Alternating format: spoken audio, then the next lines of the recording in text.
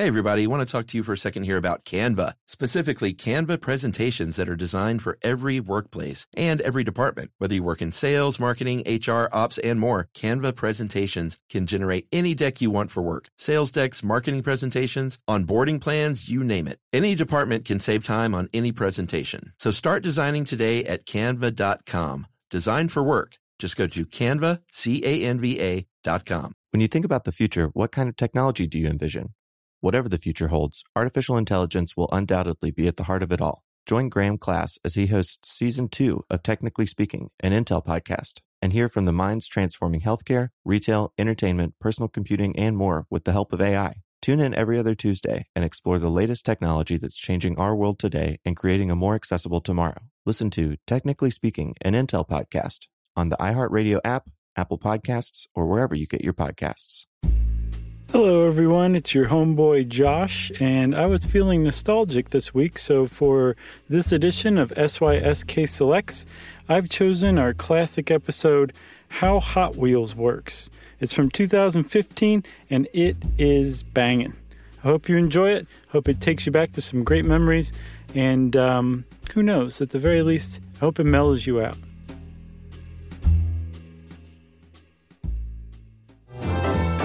Welcome to Stuff You Should Know, a production of iHeartRadio.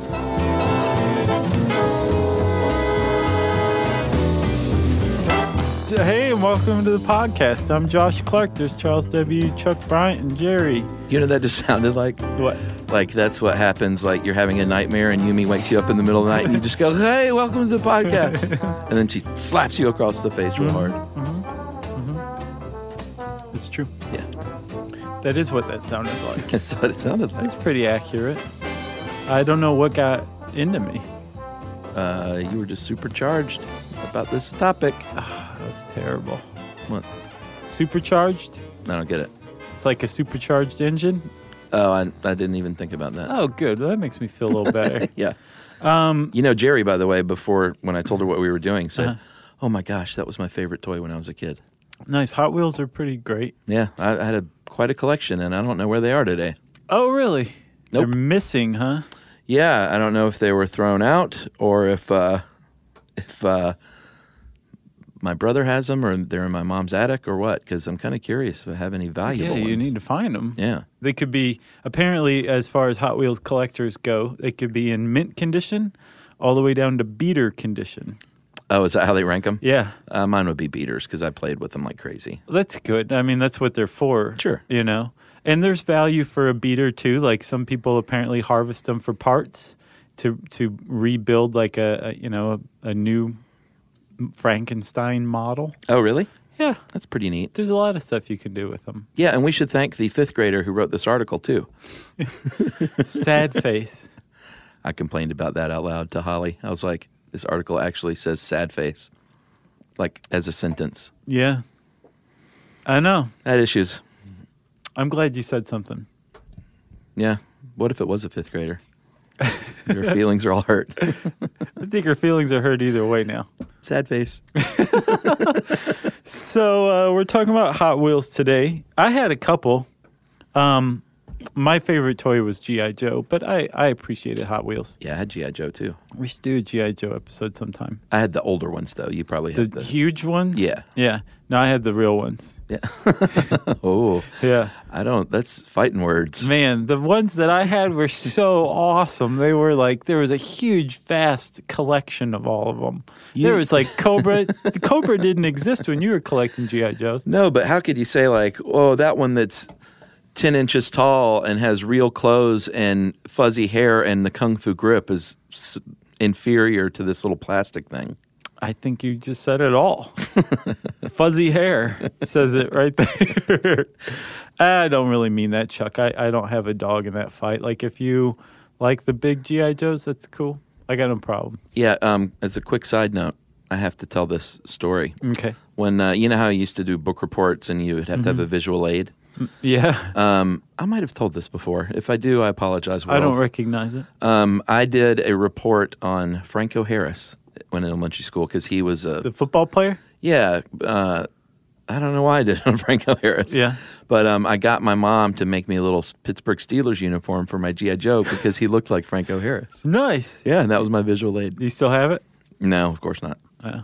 We had the G.I. Joes, but I think the Steelers uniform has gone bye-bye. That's sad. Yeah. You know, I'm sure your mom put a lot of work into that. Now I feel guilty. So, Chuck, I have a question for you. Yes. Did you know that the number one vehicle manufacturer on the planet is, in fact, Hot Wheels? I did. It kind of, it's astounding until you stop and think about it. Sure. Like, apparently, since 1968, when Hot Wheels were first introduced, more than 4 billion Hot Wheels have been produced. That's more than the big four Detroit automakers combined. You're like, wow. And then you think, oh, yeah, it costs a minute fraction of the cost to build a Hot Wheels than it does a normal car. Yeah. Plus, also, it's not like you're going to go, I want this Buick Cutlass Supreme in every color it comes in. Right. You know? With the Hot Wheels, you can do that. Yeah, what's the Lego stat is they're the biggest manufacturer of tires. Yeah, I wonder, though, do these not count as tires because they're plastic? They count as wheels? I don't know, man. Because 4 billion times 4, that's 16 billion tires. That's a really great question. I might have to challenge Lego, or maybe just look up how many tires they manufacture. Old Kirk Christensen is not going to be happy about this. Who was that? The founder of Lego. Oh. Remember Ole? Oh, yeah, that's right. I thought you were saying old. No, Yeah, Ole. I remember Ole. Yeah. So, let's talk about the history of this stuff, huh? Okay. So Hot Wheels, like I said, have been around since 1968. And anybody who's heard the Barbie trademark podcast will recognize the name Elliot Handler. That's Ruth Handler, the inventor of Barbie trademark's husband. Sure. And Elliot apparently saw a real chance to muscle in on an already extant market by a company called Tyco that had a line of miniature metal cars, die-cast cars is what they're called, called Matchbox cars. That's right. By the time Hot Wheels came around, Matchbox was already there and had established a market, and Mattel said, let's get in on that.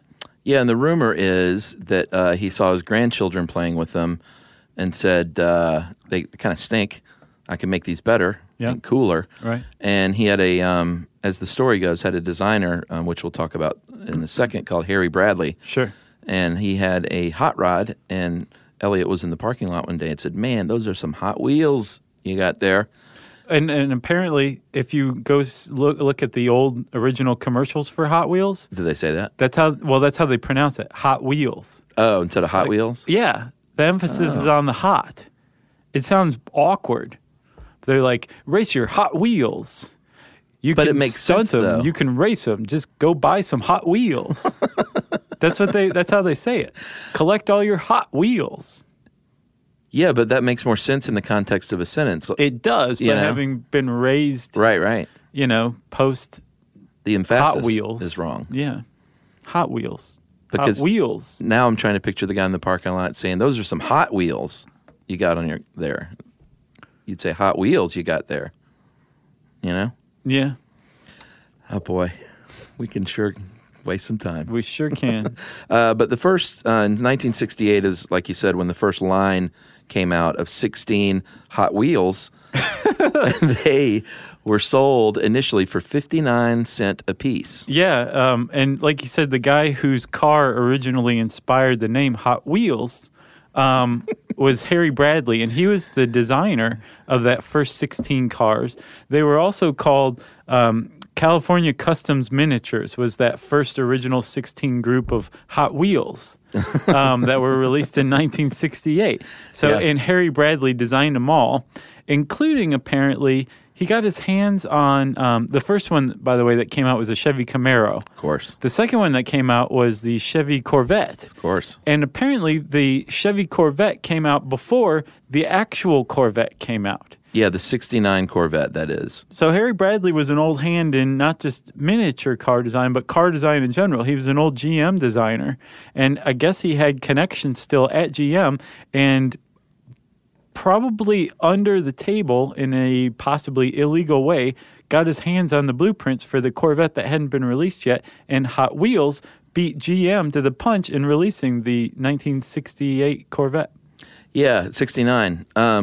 Thank you. That's all right. As the lore goes, he supposedly knew that the cafeteria door was unlocked, so he snuck in through the cafeteria door. But that's called industrial espionage. Yeah, that sounds like a story, like just lore. Okay. But maybe so. Maybe he committed industrial espionage. Yeah.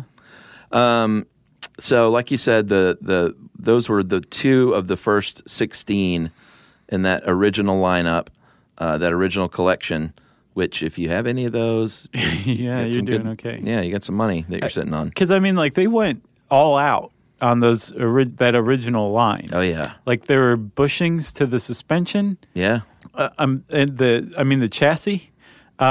It had suspension, like shocks. Like you could press them down and it would bounce back. I had some of those. I don't think they were from '68, but when did they quit making those? It said up until 77 was when they stopped making the. 70 is when the suspension got an overhaul. Okay. So for the first couple of years, like they were really putting a lot into these things. The tires were Redline racing slicks. Yeah. And the whole reason they went to so much trouble is because they really wanted to destroy their competitor Matchbox. And one of the ways they did that was by making these things far more functional than the Matchboxes were. The Matchbox cars were. So they really could race. Yeah. And if you put a Matchbox car up against a comparable Hot Wheels, say the same model car, the Hot Wheels will destroy it every time in the head-to-head race. As we saw on the internet. Yeah. A guy did that, of course. He took 2 Volkswagens and 2 Audi 8s, I think, and one Matchbox and one Hot Wheel. And he said they won by at least a car length every time he tried. Right. And this was no loop-de-loop or anything. This was just the straight race. Right. They painted them originally in Spectraflame, which was very shiny and sparkly and expensive. And I don't think we said that all Hot Wheels are built at 1/64th scale. Yeah, that's a big point. But not necessarily all Matchbox cars. They kind of vary here and there. Right. But like you said, that Spectraflame and the Redline tires didn't only last until 77, and the suspension only lasted till 1970. And sadly, a lot of that had to do with the fact that they moved them from Hawthorne, California to Hong Kong. Yeah. And like any product, you're like, hey, you can make it for half as much if you make it in China. So let's ship the operations overseas. Well, not only that, it's the Spectraflame paint is pretty expensive. It's awesome. It looks great. Yeah. But it's pretty expensive. So with any collector's item, as they started to downgrade the components and the parts and the manufacturing, and ultimately the final product, all that did was make the original stuff all the more valuable today.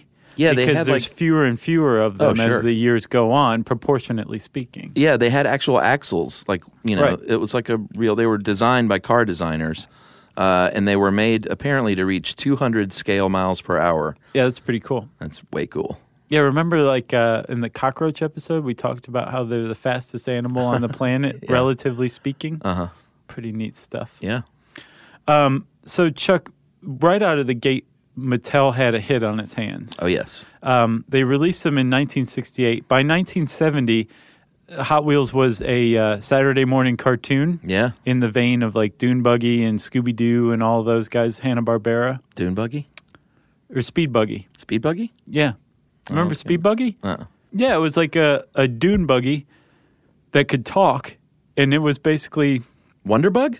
No, it's Speed Buggy. Oh, okay. Because there was Wonder Bug, too. If you took Shaggy and put some, like, racing goggles on him, and then turned Scooby-Doo into a Dune Buggy, that's Speed Buggy. Oh, was that a cartoon? Yeah. Okay, they went around solving mysteries and stuff like that. Yeah, Wonder Bug was, I think that was live action.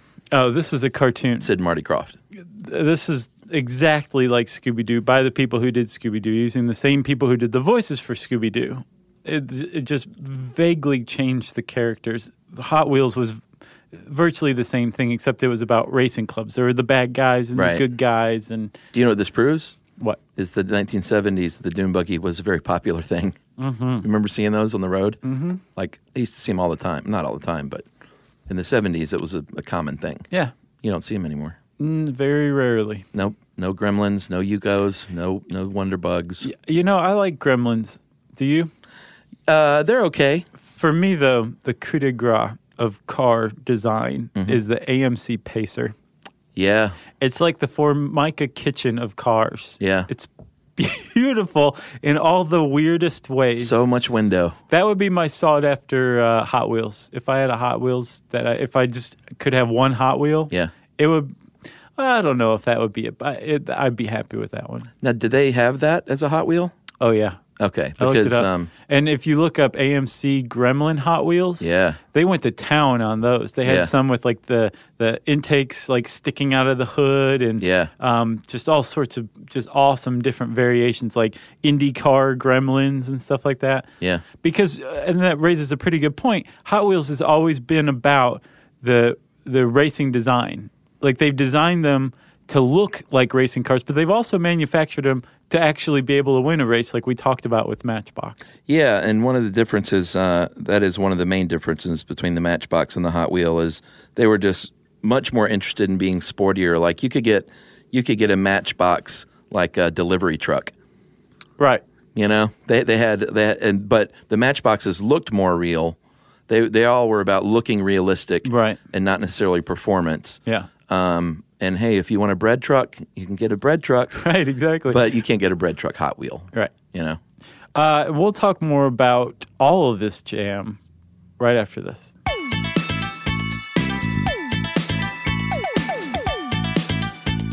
Stuff you should know. As important as choosing the right destination when traveling is choosing the right travel partner. Gene! Eugene Fodor. Gene, was будет?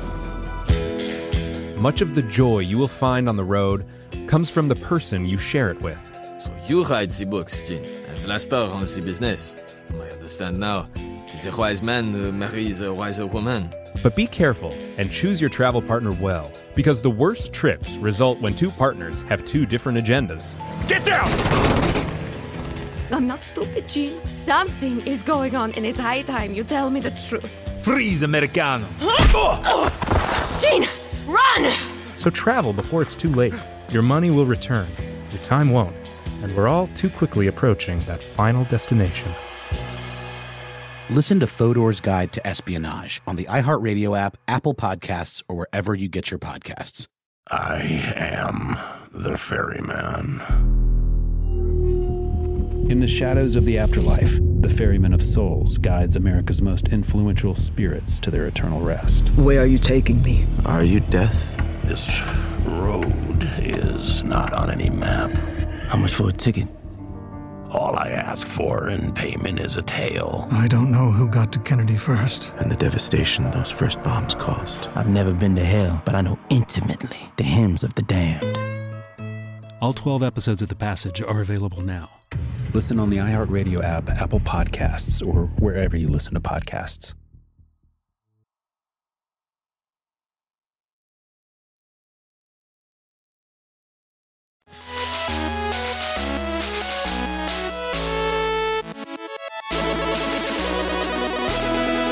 You want to go ahead and talk about some of the other differences between Matchbox and Hot Wheel? Yeah, sure. Since we're at it. Hot Wheel is the one that is more likely to have branded versions. Oh, man, and do they ever? Like the Ghostbusters Ectomobile. Right. Or even more than that, like they have a deal with M&M Mars for 2015. Oh, they do? So they have like a Twix trucks and a Skittles van and like all this stuff. They have licensing with DC and Marvel this year. Fast and the Furious, I know they had a line. Yep. Yeah. So they're really big time into branded. And a lot of times they'll have like a store will just have exclusives. Like access to an exclusive line of Skittles cars or something like that that you can only get at KB Toys. Yeah, I think they have a NASCAR deal too, if I'm not mistaken. I would not be surprised.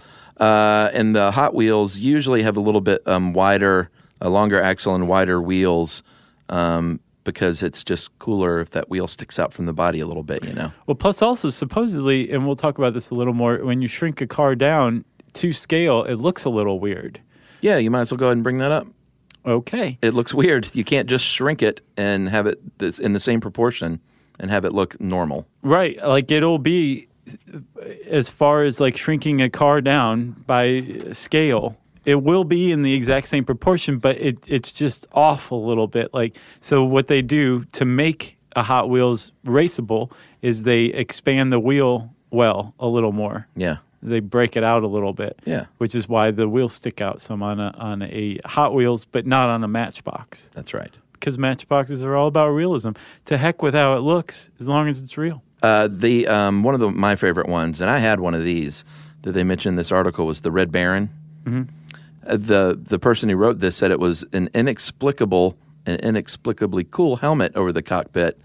I don't know about inexplicable. It was just the roof of the car was a helmet. Right. But I looked it up again today, and I was like, oh, yeah, I had that thing. But it was it wasn't a Nazi helmet per se, but it was that shape of the helmet. Right.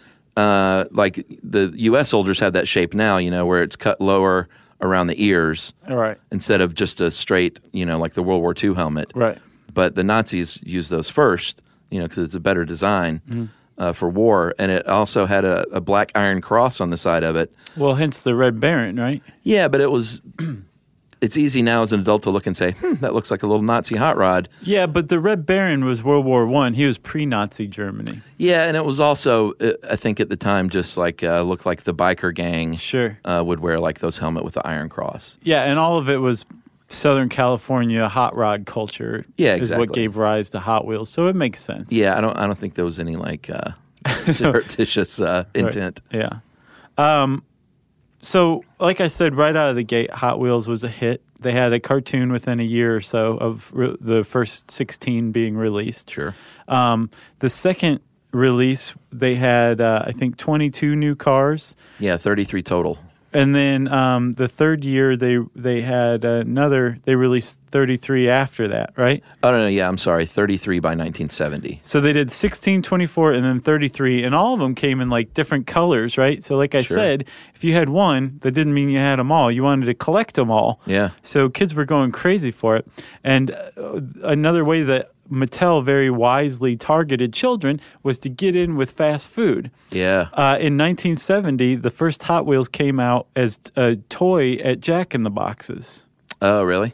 Yeah. The big one, though, the one that like put them over the top, was in 1983 when kids who were lucky enough to be taken to McDonald's for dinner. The Happy Meal.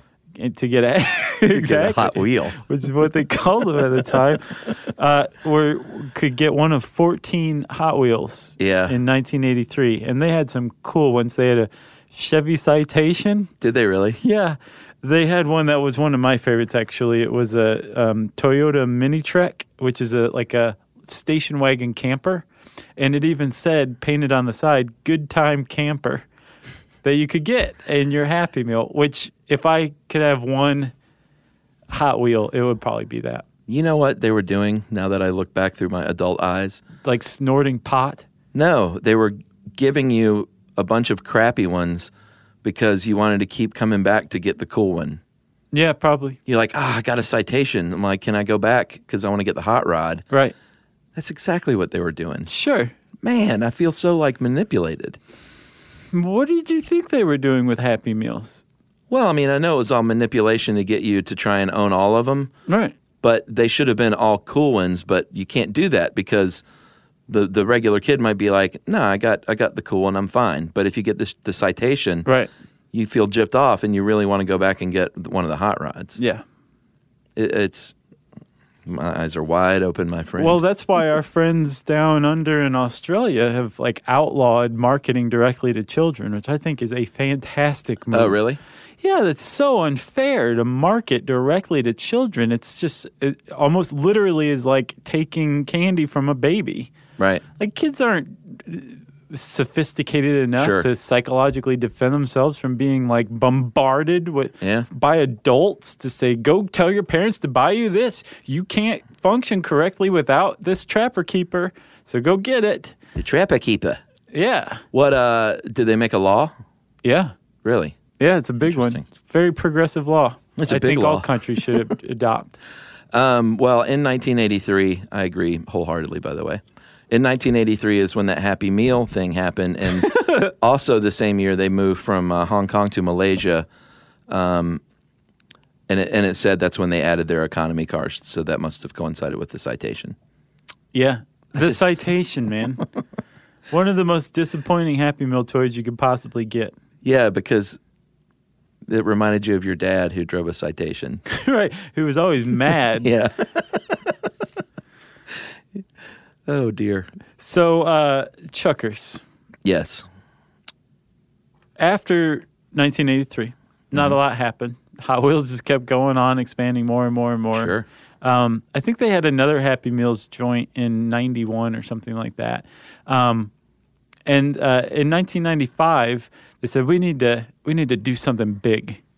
And they did. They released something called Treasure Hunt series, which was a purposefully limited release series of cars. Yeah. I think they did 12 models at 10,000 each originally. Yes. And hence the name Treasure Hunt. They were hard to find. Yeah, and one of the cooler ones for me was the Oldsmobile 442. Yeah, that thing is neat. A dude at my church had a 442, and it was just awesome, man. He had like the only muscle car in the youth group, and 2 years ago, my brother, I was talking about this dude, Jason Singleton. I was like, whatever happened to him? He's like, oh, he still lives in so-and-so. And he went, and you know what, dude? I went, no. He went, he still got it. Oh, yeah. Why would you get rid of it? He still has the car. I went to his Facebook page, and it is like the center of his life. I'm sure. It's his baby. I mean, he's had that thing since like 1986. And just, it's juiced up, and he used to scare the daylights out of me in that thing. But it was also exhilarating, to be riding with him. And he, like 200 feet of drag he would lay. Sure. Like power braking, and he would get like 4 sets of tires a year. Right. He'd be in the passenger seat going, save me, Jesus. Yeah, I was very scared because I was, I didn't flirt with the wild side back then. No. So the Oldsmobile 442 is as close as you got, huh? Yep. It was exhilarating. And then, so that was 1995. This treasure hunt thing kind of went, it didn't go exactly as planned. Mattel was like, oh, we could make even more money if we put these into wider release. Yeah. So the original 10,000 releases were redone again and again and again. So Treasure Hunt kind of became commonplace. Sure. But it was a good idea. And it tapped into this whole idea of collecting. Like Mattel was like, we know you're out there and we're going to design these just for you. Yeah. And we'll talk more about collectors. But just to kind of button up the history of Hot Wheels, it all came full circle in 1996 when Mattel bought Tyco, and hence Hot Wheels bought Matchbox. So they're all owned by Mattel at this point. Yes. All right. We'll get to the design and collecting right after this.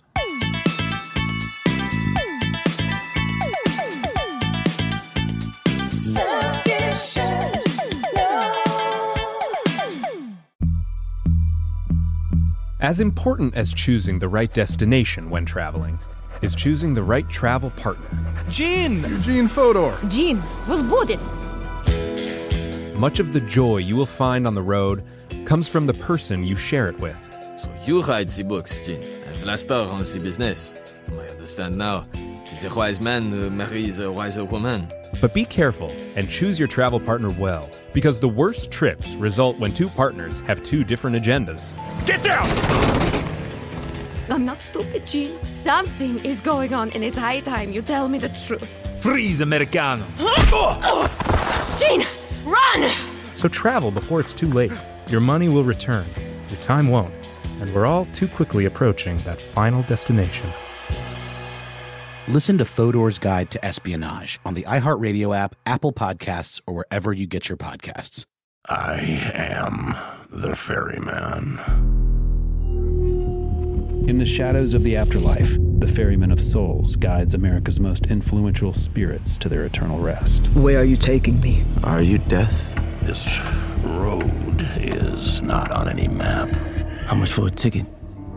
All I ask for in payment is a tale. I don't know who got to Kennedy first. And the devastation those first bombs caused. I've never been to hell, but I know intimately the hymns of the damned. All 12 episodes of The Passage are available now. Listen on the iHeartRadio app, Apple Podcasts, or wherever you listen to podcasts.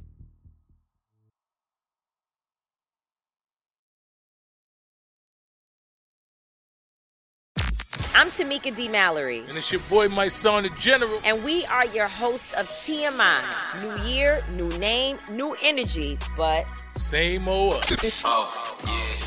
And catch us every Wednesday on the Black Effect Network, breaking down social and civil rights issues, pop culture, and politics in hopes of pushing our culture forward to make the world a better place for generations to come. But that's not all.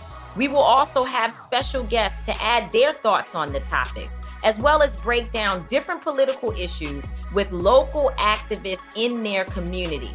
If you like to be informed and to expand your thoughts, listen to TMI on the Black Effect Podcast Network, iHeartRadio app, Apple Podcasts, or wherever you get your podcasts. That's right.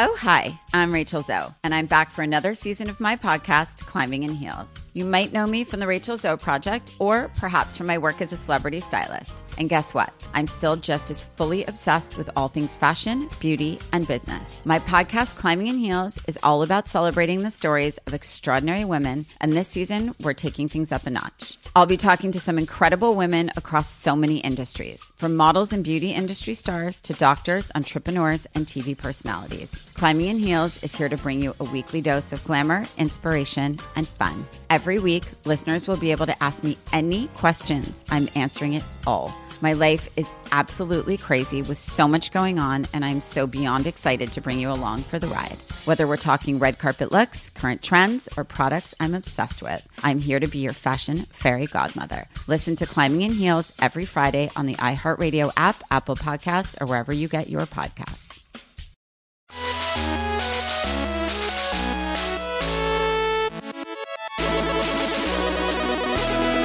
So, back then, if you wanted to do a smaller version of a larger car and scale it down, you didn't have computer-aided design and stuff. Sometimes you might have had a blueprint, which helped, but sometimes you just had to get out there in the parking lot with a tape measure and just take some measurements and then, be good at math.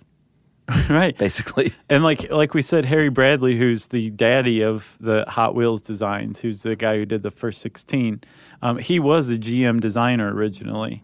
In his footsteps followed Howard Reese, and then after that, Larry Wood. And those are some of like the legendary Hot Wheels designers. That's the Mount Rushmore of Hot Wheels? Pretty much, yeah. Nice. They would just literally go out and measure these things. And that was one way that Hot Wheels were born.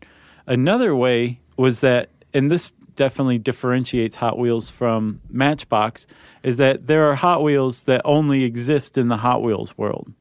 Oh, yeah. They are called the fantasy cars. They're just the designer's imagination come to life. Right. Whereas Matchbox only, I believe, has bread trucks. Exactly. Well, they only have cars that are based on real cars, right? Right. Hot Wheels has a whole fantasy line. It's interesting that they're owned by the same company still, and they just have kept that distinction. Yeah. I guess some people are Matchbox kids and some kids are Hot Wheels kids. I had both, I think. I had a bread truck. Is that why you keep going to the bread truck well? No, I didn't have a bread truck, but I do remember having a couple of weird utility type vehicles that I don't remember. They were probably gifts or stocking stuffers or something. I don't think I sought it out. I was always into Tonka trucks. I thought Tonka was great. They were obviously much bigger, but those were like construction vehicles, like dump trucks and stuff like that. And still today, that Volvo dump truck, the giant one. Yeah. With the huge wheels, I think is one of the coolest vehicles ever created. Yeah. I think I had one of those when I was a kid. I didn't have a lot of Tonka stuff. Yeah. One of my favorite Hot Wheels, though, was the Little Red Express truck. I don't remember that. If you saw it, it might ring a bell. It was basically, can't remember what kind of truck it was. I think it was a Dodge. But it was just a cool red step-side pickup truck, and it had the two vertical mufflers on each side that went up above the truck. I think I know what you're talking about, yeah. Yeah, it's really cool. And if you go to the the Peterson Automotive Museum in L.A. Oh, yeah. They have a really cool exhibit there that I haven't been to in person, but I was looking at it online. A permanent exhibit where they have the real-life versions of the Hot Wheel cars. And they have a little red express truck, a full-size really? one. Yeah. And I saw it, and I was like, whoa. Did you just die from nostalgia? Look, might have teared up a little bit at the desk. But they have, the gussied-up Corvettes with the big chrome engines coming out of the hood. And do they have the 442? I don't know if they have the 442, but They will when your friend dies. Yeah. I bet it's in his will. It'll go straight to the museum. Yeah. I'm going to go to this thing, though, at some point. I don't know on this next L.A. trip or not, but it's right there near the La Brea Tar Pits, I think. Oh, yeah. So I want to go check it out. Been there. Yeah. It's neat. It is neat. But back to the design. These days, you're not going to need a tape measure and stuff like that. You're going to Photoshop designs, and you're going to even get a 3D printer to maybe do your prototype. That had to have helped them tremendously. Oh, yeah. Because, with if you're designing real-life cars and you have a 3D printer, that's pretty handy. But with Hot Wheels, you can print out pretty much exactly what it's going to look like. Sure. And once they have the prototype done, they'll make a mold out of it and then inject it with molten metal under tremendous pressure. Yeah. And that's why it's called die cast. You That's create right. a die that you cast all of the ensuing ones from. Yeah, and I think they're made with less metal than they used to be, but they still have metal components, right? Oh, yeah. I haven't seen a new one in a while. I haven't either, but I'm almost positive they do. Okay. And apparently they're still about $1. Oh, really? Yeah, I was on the Hot Wheels collector site today, and they kept making reference to about $1. Huh. So just what's called the main line. Yeah. The ones that they make en masse. The Citation. Exactly. I'll bet if you got your hands on that 1983 Citation, it'd be worth a few bucks. You're right. But they kept referring to the mainline stuff, so it's about $1. Well, they've just kept making their manufacturing cheaper and cheaper, so they've maintained that cost, I guess. Yeah. So as far as collecting goes, the most valuable, and that is not this crazy one made out of diamonds for the 40th anniversary, which we'll talk about in a minute, but the most valuable regular Hot Wheel is the 68 Beach Bomb, which was a VW bus in hot pink that had real surfboards sticking out of the back of it. Yeah, originally they only released, I think, 25 of them like that. There were a couple of problems. It was difficult to manufacture them with the surfboards sticking out of the back, even though it was more realistic. Sure. And it also was terrible on a loop-de-loop track. Yeah. Because I guess the surfboards would either weigh them down or it would get stuck. Yeah. So they only made just a few of these things. The Beach Bomb that was the highest selling the Hot Wheels ever was a pink one. They made even fewer of those because apparently a lot of boys were like, I'm not playing with some pink van, even if it does have cool surfboards sticking out of the back. So the thing sold for I think $75,000 in 2000. Yeah. And it has since sold again. In 2011, I saw in LA Magazine for $125,000. Yeah. It's a lot of money for a tiny little car. Yeah, it is. And that's the highest one ever. Apparently by a long shot, too. Yeah. I mean, I've seen others that were worth $10,000 and stuff. I think one of those 442 originals is $10,000. Yeah, I guess 1970 Mongoose or Cobra are worth about $10,000 these days. And a lot of them, just like with any collector's item, you'll see if there was just a few of them made, obviously they're going to be worth a lot more. If there was something where they adjusted the design, for example, the Python was originally called the Cheetah. Yeah. And then they found out that a real-life executive with real-life lawyers at GM owned the name Cheetah. Yeah. Because apparently GM executives just own names for cars that could potentially be used. Like every fast animal name. Right, exactly. Yeah. So they changed it to the Python, but that was after they'd started manufacturing the Cheetah. So there's some out there that say Cheetah stamped on the bottom, and if you have one of those, it's worth $10,000. Yeah, it's funny to think about. It's the same with Star Wars. Sometimes the mistake ones are the ones that are super valuable because like there was some recall, but they're like, oh, but you want that one because the Boba Fett's rocket really shot out before kids started choking on them. Right, or catching on fire. Yeah, and that's the one you want. Yeah. But like you said, it's all about scarcity and supply and demand. Dude, this whole thing has reminded me of a really great gallery I put together about hilarious knockoff toys. Oh, that's a good one. Yeah, go to stuffyoushouldknow.com and look that up. It's pretty awesome. There's some really strange interpretations of beloved toys, including Star Wars toys, that people who make counterfeit toys come up with to try to skirt trademark law maybe or something, or else they just fully don't understand the toy and what its allure is, so they just make it in this weird interpretation. It's pretty hilarious stuff. Yeah, it's a good one. We'll post that again. Okay. And then I did mention the diamond-studded one. I always think these things are just ridiculous, but like to take any like the diamond-studded bra is worth oh yeah, I forgot $1 million. Right. I just always think it's kind of dumb. But they did make a 40th anniversary edition in 2008 with 2,700 little diamonds and rubies for taillights and black diamonds for the tires and all that stuff. 18-karat white gold body, but it's worth it cost $140,000 to put together. But I'm sure it's gaudy. It's a gaudy Hot Wheels. Yeah, the car's cool. It looks like Mad Max's car. Oh, is that a picture of it? Yeah, I don't think I saw that. Can you identify that car? What is that? It looks familiar. It does look familiar to me. It looks sort of like a DeLorean, but I don't think it is. I don't think so either. No, man, that new Mad Max looks good though. Oh, they're remaking Mad Max? Well, there's a new reboot, I guess is what they call it these days. Cool. Who's in it? What's his face that played Bane? Who's that guy? Yeah. Tom, what's his face? Huddleston? No, not Tom Huddleston. But it's the same director. Tom Hardy? Yeah, Tom Hardy. But it's the same director from all the Mad Max series. So it's Oh, really? Yeah. Wow. And it just looks it's supposed to be just like one long, intense chase battle. Yeah. Sounds a lot like a Mad Max movie. Yep, that's what you want. Have you ever seen Vanishing Point? I think so. What is that? It was like, man, I can't remember the car, but the car was basically the star. It was one long car chase from I think Colorado to California. Yeah, I remember that. That's a good one from the 70s. Yeah, Two-Lane Blacktop too. Challenger? That's I another think it was classic a Challenger, car movie. The car. Yeah. I haven't seen that one. Yeah, that's a good one. That one weirdly had James Taylor in it when he was young and on drugs and cool. Were they apologizing to France? No, I don't know what the deal was. Did you hear about that? No. So that whole Charlie Hebdo solidarity march, the U.S. sent I think the assistant deputy in charge of the USDA or something like that.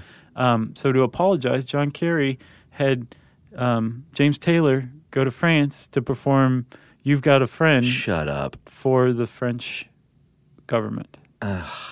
Yeah. Just talk about so making. Embarrassing. I know, isn't it? Send Guns N' Roses or something at least. Well, not send Guns N' Roses from 1988.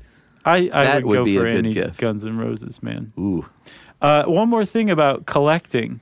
If you wanted to be the coolest collector of Hot Wheels on the planet, you would have to build a time machine and go back to 1987 to my hometown of Toledo, Ohio. Oh, yeah. Which is where the first ever Hot Wheels convention, collector's convention, was held. I really wish I would have gone to that because I was there at the time. What year was it? 87. Oh, yeah? Yeah. I can't believe we sent James Taylor. I'm still just I can't focus on anything. Well, if you want to know more about James Taylor or Hot Wheels or just about anything there is in the universe, you can type it into the search bar at howstuffworks.com. And since I said search bar, it's time for listener mail.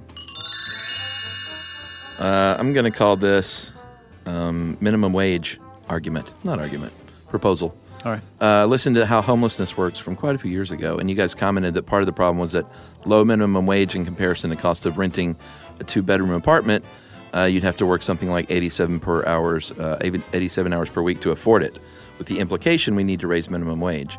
After hearing this, A clear solution occurred to me. I think disagreements on raising minimum wage is a result of a simple misunderstanding. On the raise side, people believe this wage should be set at a level that would allow someone to raise a few children and live a modest but reasonably comfortable level, or at least a safe level. On the don't raise it side, people believe minimum wage is just a starting point for working, like for teenagers at their summer job or after school. This side believes workers were never intended to and should not expect to be able to support a family that pays minimum wage. So here's my solution. Since we're a democracy here, let's just decide what it is supposed to accomplish and then set it at the appropriate level to do that. If we decide as a nation that someone should be able to raise a family, rent a 2-bedroom apartment while earning a minimum wage, let's just figure out what that would cost and set the wage there, figure in rent, clothing, food, utilities, transportation, etc. Let's say it's $27,000 per year, then set it at that rate. On the other hand, if we as a nation decide that minimum wage is just a starting point and not meant to support a family, it's intended for people with no work history or experience and low to no marketable skills, and we need to set minimum wage at a relatively low level and let the market, the free market, will ultimately determine the wage for entry-level workers. And workers historically have been able to increase compensation by gaining skills and good work history. With this settled, any argument about setting minimum wage at a living wage would be mistaken, because we all just decided that people are not meant to live on minimum wage and certainly not meant to support a family. That is from Joe Prohaska in Reno, Nevada. And it's interesting. I look forward to seeing the rebuttal emails. Yeah. I love that kind of stuff. Yeah. It's a great proposal. I mean, I think that is what it's based on. Sure. But as far as I know, the cost of living calculations are really out of date. Yeah. And take a lot of stuff into account that doesn't really apply any longer. Plus, regardless of what you think it should or should not be, the fact is adults with 2 kids are still going to be working these jobs. It's not just going to be teenagers looking to advance. But it would be nice to put that issue to bed, to say, like, this is what we're trying to achieve, or this is not what we're trying to achieve. Right. At the very least, to get everybody talking. Yeah, because should some teenager at his first job make like $14 an hour? I don't know. I don't know if that's sending the right message either. I don't know.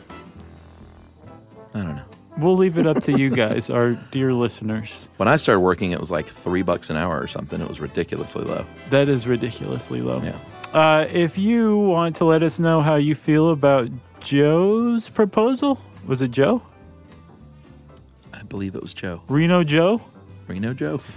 You can tweet to us at SYSK Podcast. You can post it on Facebook.com/StuffYouShouldKnow. You can put it in an email at StuffPodcast@HowStuffWorks.com. And just for kicks, you can hang around our home on the web, StuffYouShouldKnow.com. Stuff You Should Know is a production of iHeartRadio. For more podcasts from iHeartRadio, visit the iHeartRadio app, Apple Podcasts, or wherever you listen to your favorite shows.